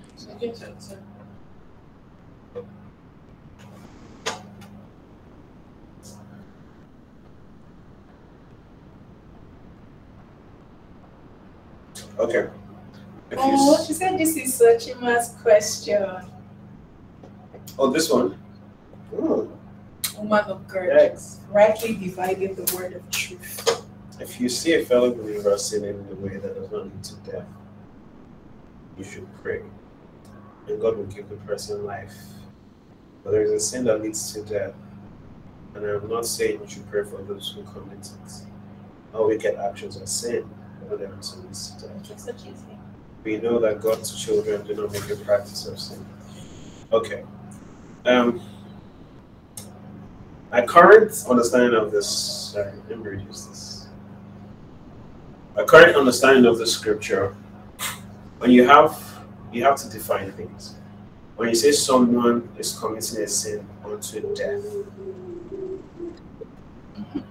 there's so many ways to interpret this. She said this was from 2 Timothy. 2 Timothy. Person asked the question. Chapter what? No, It's it's not 2 Timothy now, it's 1 John. So she asked me 2 questions. This is the second one. Oh, it's 2 questions. No. This speaking, what you're reading is correct. This is the reference. Okay, the 1 John is the correct reference. Yes. Okay. So, my current position on this, when you say someone that commits a sin unto death, I know some people have literally, and in a very silly way, said that it's those who commit murder. Right, those who sin unto death. And some say, oh, even if it's not murder, it's hatred for someone. Because you hate, John says the same thing. If you hate someone, you've murdered them in your heart already. But it's sin that leads unto death. And then John is saying, don't pray for those who are sinning unto death. What could possibly be a sin that leads to death? Are we talking physical death? Are we talking spiritual death? Are we talking eternal death? Those are the 3 types of death, right? Physical, spiritual, eternal. Like, what kind of sin is this person committing? Contextually speaking, because you see him many times exposing apostasy. He's talking against people who identify in the faith and walk out of the faith, and people who don't acknowledge from chapter 1 that they are in fellowship with the Lord, but they're actually not in fellowship with the Lord. When you talk about blasphemy of the Holy Spirit, which there is no forgiveness, or a sin that leads unto death, many times you're talking about things that border reprobacy, right? Which we just talked about as well. Reprobacy, people who are blatantly unrepentant about their unbelief. And then when you read the scripture, it goes on to say that those who are truly born of God do not make a practice of sinning because they are born of God. Right, let me read it out again. Chapter 5. We know that children of God do not make a practice of sinning, but God's Son holds them securely and evil one cannot touch them. Right? So that's it. Right? That's what we're talking about. Yeah, that's it. So, but here, the question here is this, right? How does it apply to, because he starts by saying, if you see a fellow believer, you see a brother as King James, see a brother sinning a sin that leads unto death. So that's why I give those perspectives. Some people believe that it's uncharacteristic of a believer to behave this way. Because if you're a brother or a believer, you're saved. And God's able, like that verse says, to keep you from falling in that regard. Right? So, and then why would John then say not to pray for someone who's sin unto death? Right? No. It's not gelling. And sinning unto death, could it really be that this is someone who's leading with hatred and that's committing murder? This is one of those scriptures of single mention. I'll be honest. It's a scripture of single mention. I mean, I can try as much as possible to give possibilities to what this is. And sometimes tradition will have to come into play. By tradition, I mean what the fathers of the faith have always held to concerning this matter, what the church has generally in many ways believed. If you come up with some interpretation that somehow church history has not come up with, like you are the first inventor of this interpretation, then we cannot take it. So, but what I've seen historically speaking is people have likened this to blasphemy in spirit, or a practice of unlovingness where you antagonize people with hatred, with malice, and that leads to death. It's murder at heart, basically. These are the two possible things that could be, but then there are more questions that will come up based on what interpretation you choose. So on this one, I can say that these are the only things I can come up with in terms of interpretation from the context of First John, unless there's any other opinion. I'm open to having a discussion about this one. All right, thank you so much for that display of wisdom. Chiazam, Sochi, are we good? Of course, I don't. No, I'm just saying because it makes sense to not want to over-expound on it, because again, law of single mention. We don't see this mentioned in the Bible. But yeah, Chaz, I'm sorry, I think you were saying something. Thank you, sir. Yeah, I've heard good morning. Okay, so Sochi says yes, I understand. Thank you, PK. Okay. So I guess we're good. All right, going back to Slido. So there are questions on Bible study that I'll just put together because it's sort of flow. It says, how would you advise a beginner to study the Bible? For someone still growing in Christ, PK, sir, what book of the Bible do you advise I read next? Because I don't want to open it on the Bible and start reading as well. Lord, speak to me today. Okay. Yeah. Answer is go listen to Better Way to Grow and the Better Way to Study the Bible podcast. It will help you reach them. What's the second question? How do you advise a beginner to study the Bible? I think A beginner to study the Bible. Yeah, please do that. And then also check, I think, Word Ranger. That's another teacher that will help you in terms of hermeneutics. Right, it's very important. But let me just summarize. If you are bringing someone up to speed to help them understand their reality in Christ, personal favorites, romance. You need to be very romantic. Second one is Ephesians. And then if you have some time, Corinthians.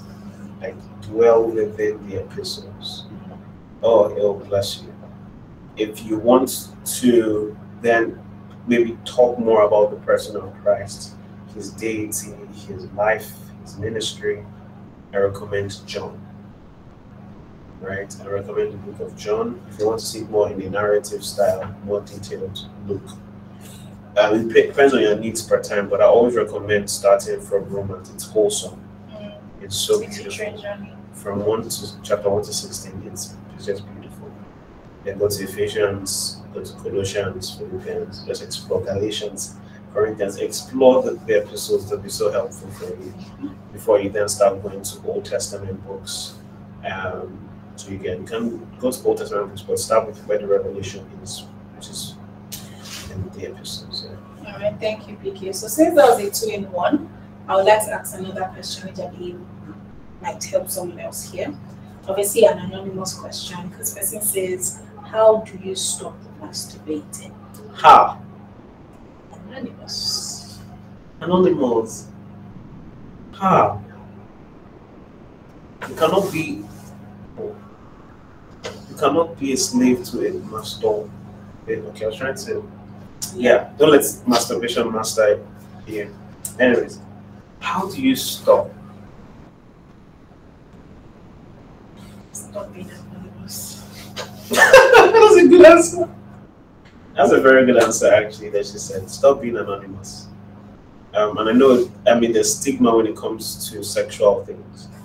And the reason why there's stigma concerning sexual things, aside from the fact that sexual immorality is a sin against your own body, not just against God or man, but against your body.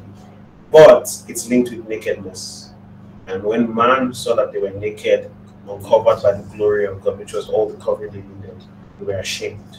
The sexuality linked to nakedness and the shame of it makes everything full of stigma. But you need to come out clean. Say, this is what I'm wrestling with. All right. And remember that the process to being free from an addiction is some, I mean, I've seen it happen time and time again where supernaturally the Lord frees a person and they're good to go. They've lost all desire for that thing. But sometimes some people have to go through the rigors of rehabilitation from that thing. And so the process might take longer than the average person. It varies.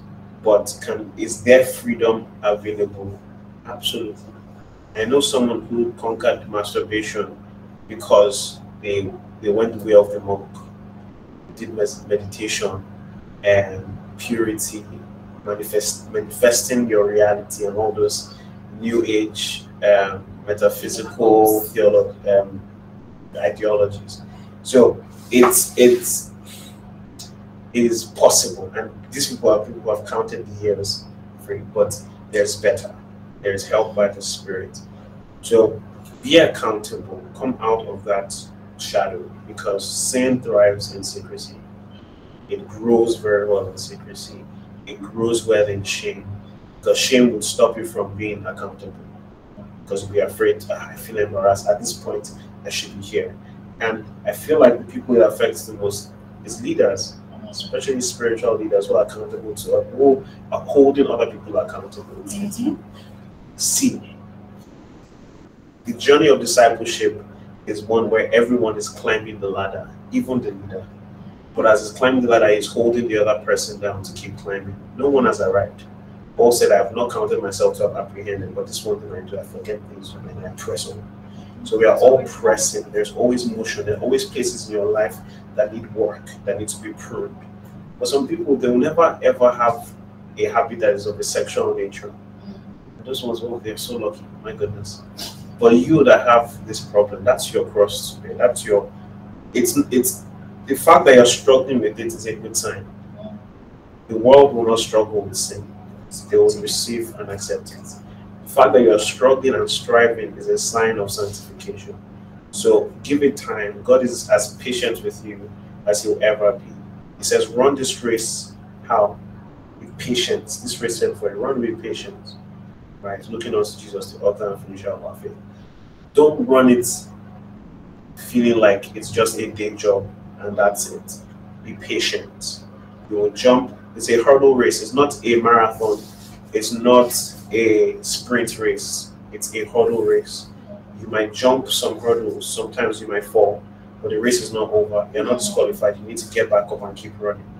So to break free from this thing, it is very possible, but be accountable. Get a structure that helps you be free from this. That be wise as well. Flee all sexual immoralities. Stay in public places. Don't always hide in your room and be idle. Go out, hang out with friends. So be out there and then work on this. Let the scriptures dwell richly in you. Let the word of Christ dwell richly in you. Let it bear fruit. Let it fight with the word of God. And then the reason why I'll not just say, okay, I remember someone gave an advice. If you find yourself in so much sexual temptation, just go and marry. Some of the problems might be helped. I mean, sometimes we are feeling those intensities, your body's telling you to settle down. But marriage does not cure addictions. It cannot cure addictions. The baggage you are carrying to that marriage will continue. But when you're now exposed sexually, to want to find more expression. So deal with it before any of that, before it gets out of hand, and before it leads to the next level. Do you understand? Yeah. Thank you so much. I just want to add one more thing that you've told us. Yeah. Know your triggers, those things that. Oh yeah. By time if it's one K drama scene like that. Yeah. Or if it's one movie. More, exactly, like even K dramas, seemingly harmless as it might be, devil is a wicked devil. So he can weaponize a lot of influences you might have, as innocent as it might be. And just be, a cute couple on their YouTube channel talking about their sex life and as a married couple, and that triggers you. Or you read a book, or you read an article, or you go on Twitter, or you go on Instagram. Just guard your heart, know your triggers, like MJ said. Yeah. Right. Thank you so much, Ricky. I'm really hoping that you're either listening on Mixlr or you're here and that you reach out. Yeah. Google Meet, and would love for you to reach out. You can send us a mail at 365 and we'd love to help you. You can send a message to Pastor Kenneth and Pastor Chisom on Instagram. Pastor Kenneth is Kenneth Olusonya. Pastor Chisom is Chisom_Olusonya. And we'd definitely love to help you a bit more. You can also send us a message on Instagram, verify_ministry, and best believe that we love you. We are people of love. We don't despise you. We don't say, oh, so I saw being sexual sin and masturbating, get out. So definitely not. The way God loves you is the way we love you too, and we'll definitely be here to help you on this journey. All right. So Yanu's hands up. So I was coming back to the live. Said live down here, but it seems like we have just one last question for us to end at 9:35. We started 2 minutes to 9:30 actually, but then we started by 9:38. I think we'll go for one more. Started by 7:38. 7:38, yeah. So we can ask. So Yanu's question will be the last question. Your hands are up, and I'm so sorry. We most likely have to take your question at October's Q&A, or you can. I'll be brief. Okay, so Jochuku, you go ahead after Yanu. Yanu, please ask your question. Thank you very much, MJ. Thank you also, Pastor Kenny, for your very wonderful ways of answering questions. Never gets old. My question is not a major question. It's just a follow up from the last. From something that was said in answering the last question. So and that's the question about addiction, and then the question I wanted to ask was with regards to triggers, right? So I was going to ask, is there, I believe there is, but just to confirm, is there a point where in a bid to identify your triggers and stay away from them, is there a place of discipline such that if you find out that almost everything triggers you, because you cannot run away from everything. For example, you go out, simply being outside, and then you just see one thing, you are triggered, or watching a movie, you're triggered, watching a series, you're triggered, hearing a voice, you're triggered, watching a YouTube video, you're triggered. So basically, is there a point where, yes, you know your triggers, quote and unquote, is there a point where you have to build yourself in discipline not to be a slave to the triggers? I don't know if you understand my question. I do. Okay, so this is what it is. I'll use this picture. I spoke to someone yesterday with this exact illustration. I think this was very helpful. when you have a trigger, think of triggers like thoughts. Today now, MJ has had about 50,000 thoughts. Maybe that's even probably even more. So. Maybe more. Right. This is how it works. Think of your mind like your bedroom in your house. But outside of your bedroom, you have the living space, right? Outside of the living space, you have the compound. Outside of the compound, you have the gate that protects. When you have triggers, the triggers approach your gates. Many times you don't ask for visitors. Sometimes they show unannounced. And you don't want them to come in. Do you understand? And they're knocking, pressing the bell. Let me in, let me in. You acknowledge that they are there. But guess what? If you now say, oh, so that this person will not disturb me, let me just indulge. Open the gate, they enter the compound. So that means you're now harboring the thoughts. It's taking its precious sweet time there. And say, you know what? Come inside the house. So coming into the house is you now making a decision with the thoughts you had. You had no control many times, although sometimes you can, right? Have some control. So I'll give you. Let me just use a human example. Like the gates that came, you can't imagine. You don't want any visitors, and MJ just comes, for example, and knocks on you like, who is that? Why is this person here? Do you get it? You didn't control her. You didn't make her come to visit you. But you can control even the approach to your gate by putting some dogs, putting some barbed wires, so they don't even they get to the gate, but they cannot even have that access. So that's where you can control the triggers. But the priority is making sure they don't enter that compound, enter the living space, and even more intimately, your bedroom, deepest corners of your heart, where decision now becomes action. So that is the principle. Many times we are not immune to triggers. We are not immune to wrong negative thoughts. And that itself is not sin. And it's very important to make a difference. Having a wrong thought or a bad dream or a negative dream is not sin.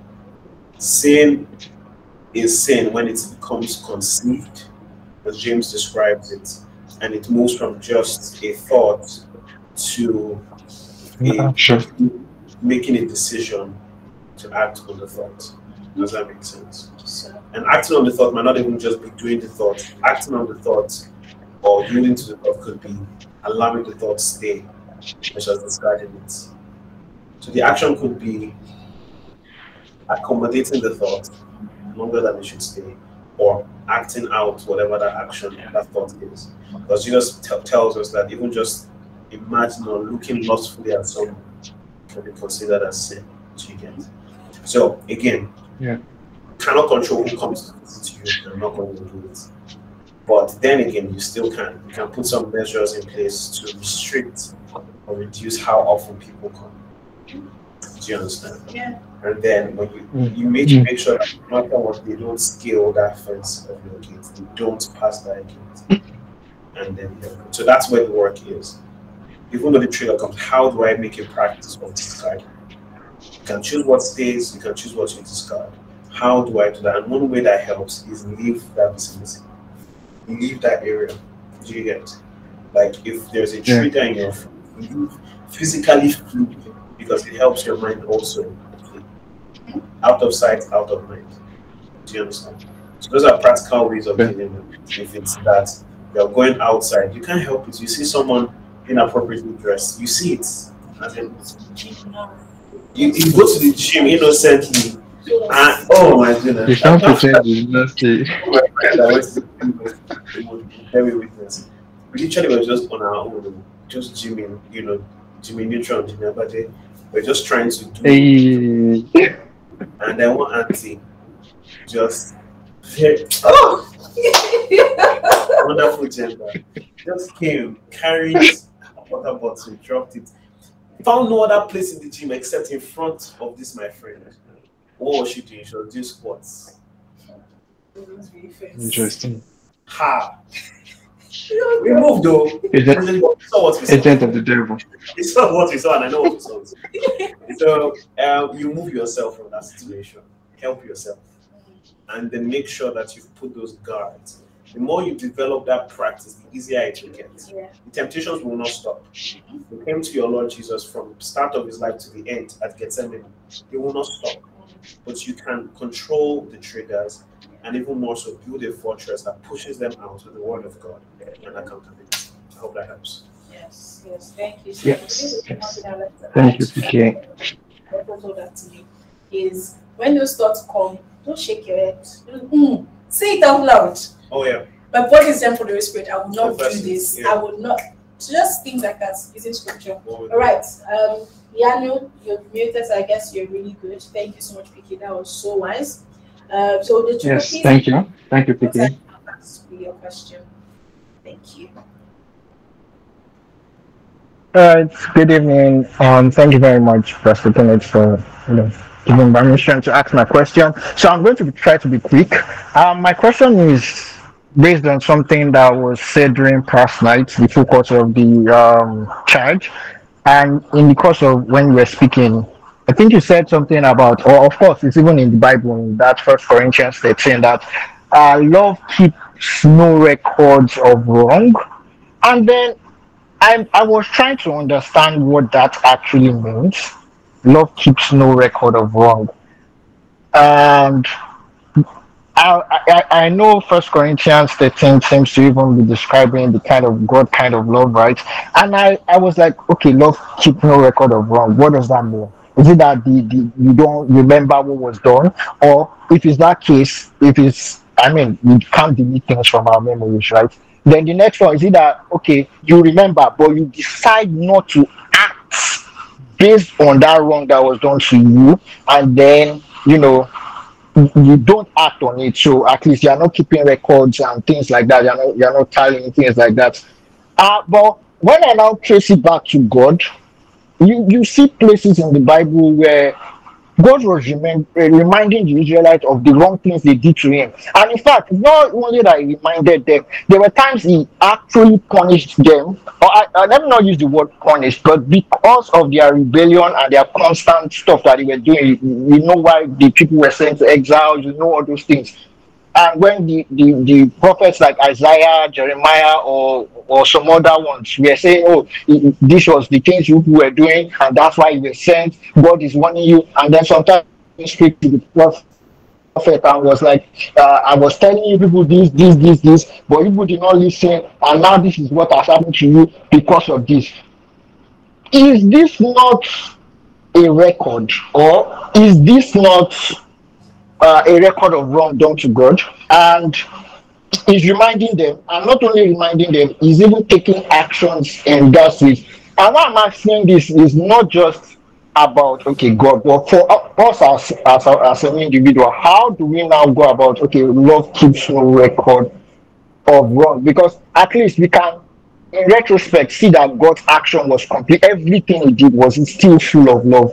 And we understand that God is very, is perfect and all. But we as individuals, or we as people in our various relationships, we try to, of course, we don't want to react or keep records of wrong. We don't want to do wrong back to anyone. And then we are trying to, in a bid to do good, we are trying to calculate, okay, how do I balance letting, at least balance this wrong that this person have done to me, learn from it, react this way, and then ensure that I'm not reacting based on this wrong that this person have done. At least we know God is perfect, but we as individuals, we are not that perfect. We are still growing, and sometimes we either on the left or on the right. So how do we balance it, and what is actually love keeps no record of wrong? Thank you very much.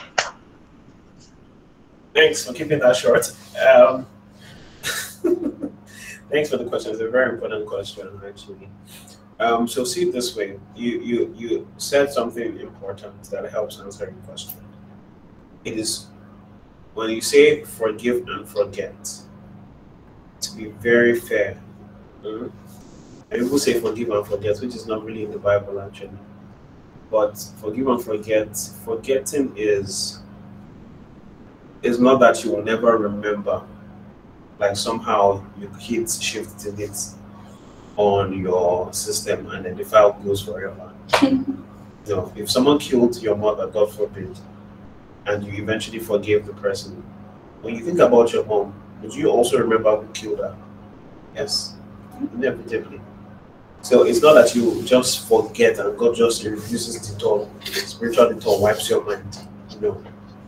But forgetting in that context or bearing no record of wrong would be not acting in response to how they acted and also not defining them by their offense.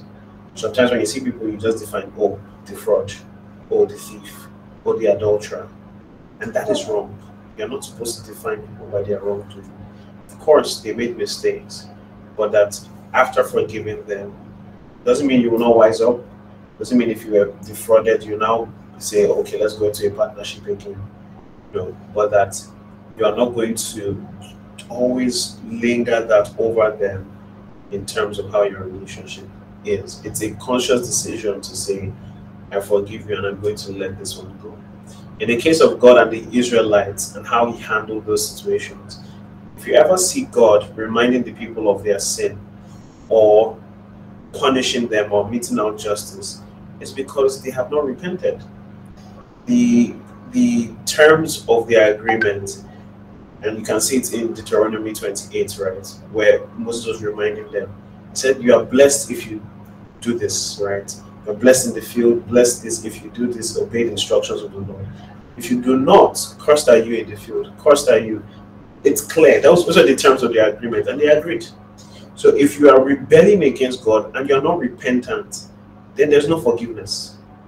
Even when it comes to salvation, if you don't repent and then believe in the Lord, there's no forgiveness. And so that's why forgiveness, if then forgiveness happens, you have every legal right to forego those things, especially even in the court of law of God, court of law. That's right. If there is a penalty and it's been paid for, the bail has been done, that record is archived. No, we're not treating that. Any case that comes is going to be treated in isolation. So that's kind of how to see it. You will remember mentally, but spiritually, you will choose not to remember that person by that offense. You will choose to forgive like Christ forgave and let it go. Be light. Don't hold on to things. Don't recall offense and say, that's how last time you. That's not the right attitude. If you've truly forgiven, let it go and act as if it never happened. So basically what God does for us, with us now, because of Christ. Exactly. I will remember your sins and iniquities no more. Christ. The Chukwuka, I see your hand is dropped. Does that mean you're good? Yeah, thank you very much, Pastor Kenneth. Thank you. Right. Thank you so much, Pastor Ken. I mean, this was such an amazing time for me. I am super confident that this has been a blessing to you. Keep praying with it and let these words drive you to action to live in the fullness of the will of God for your life. Stick around for more. God bless you. I love you.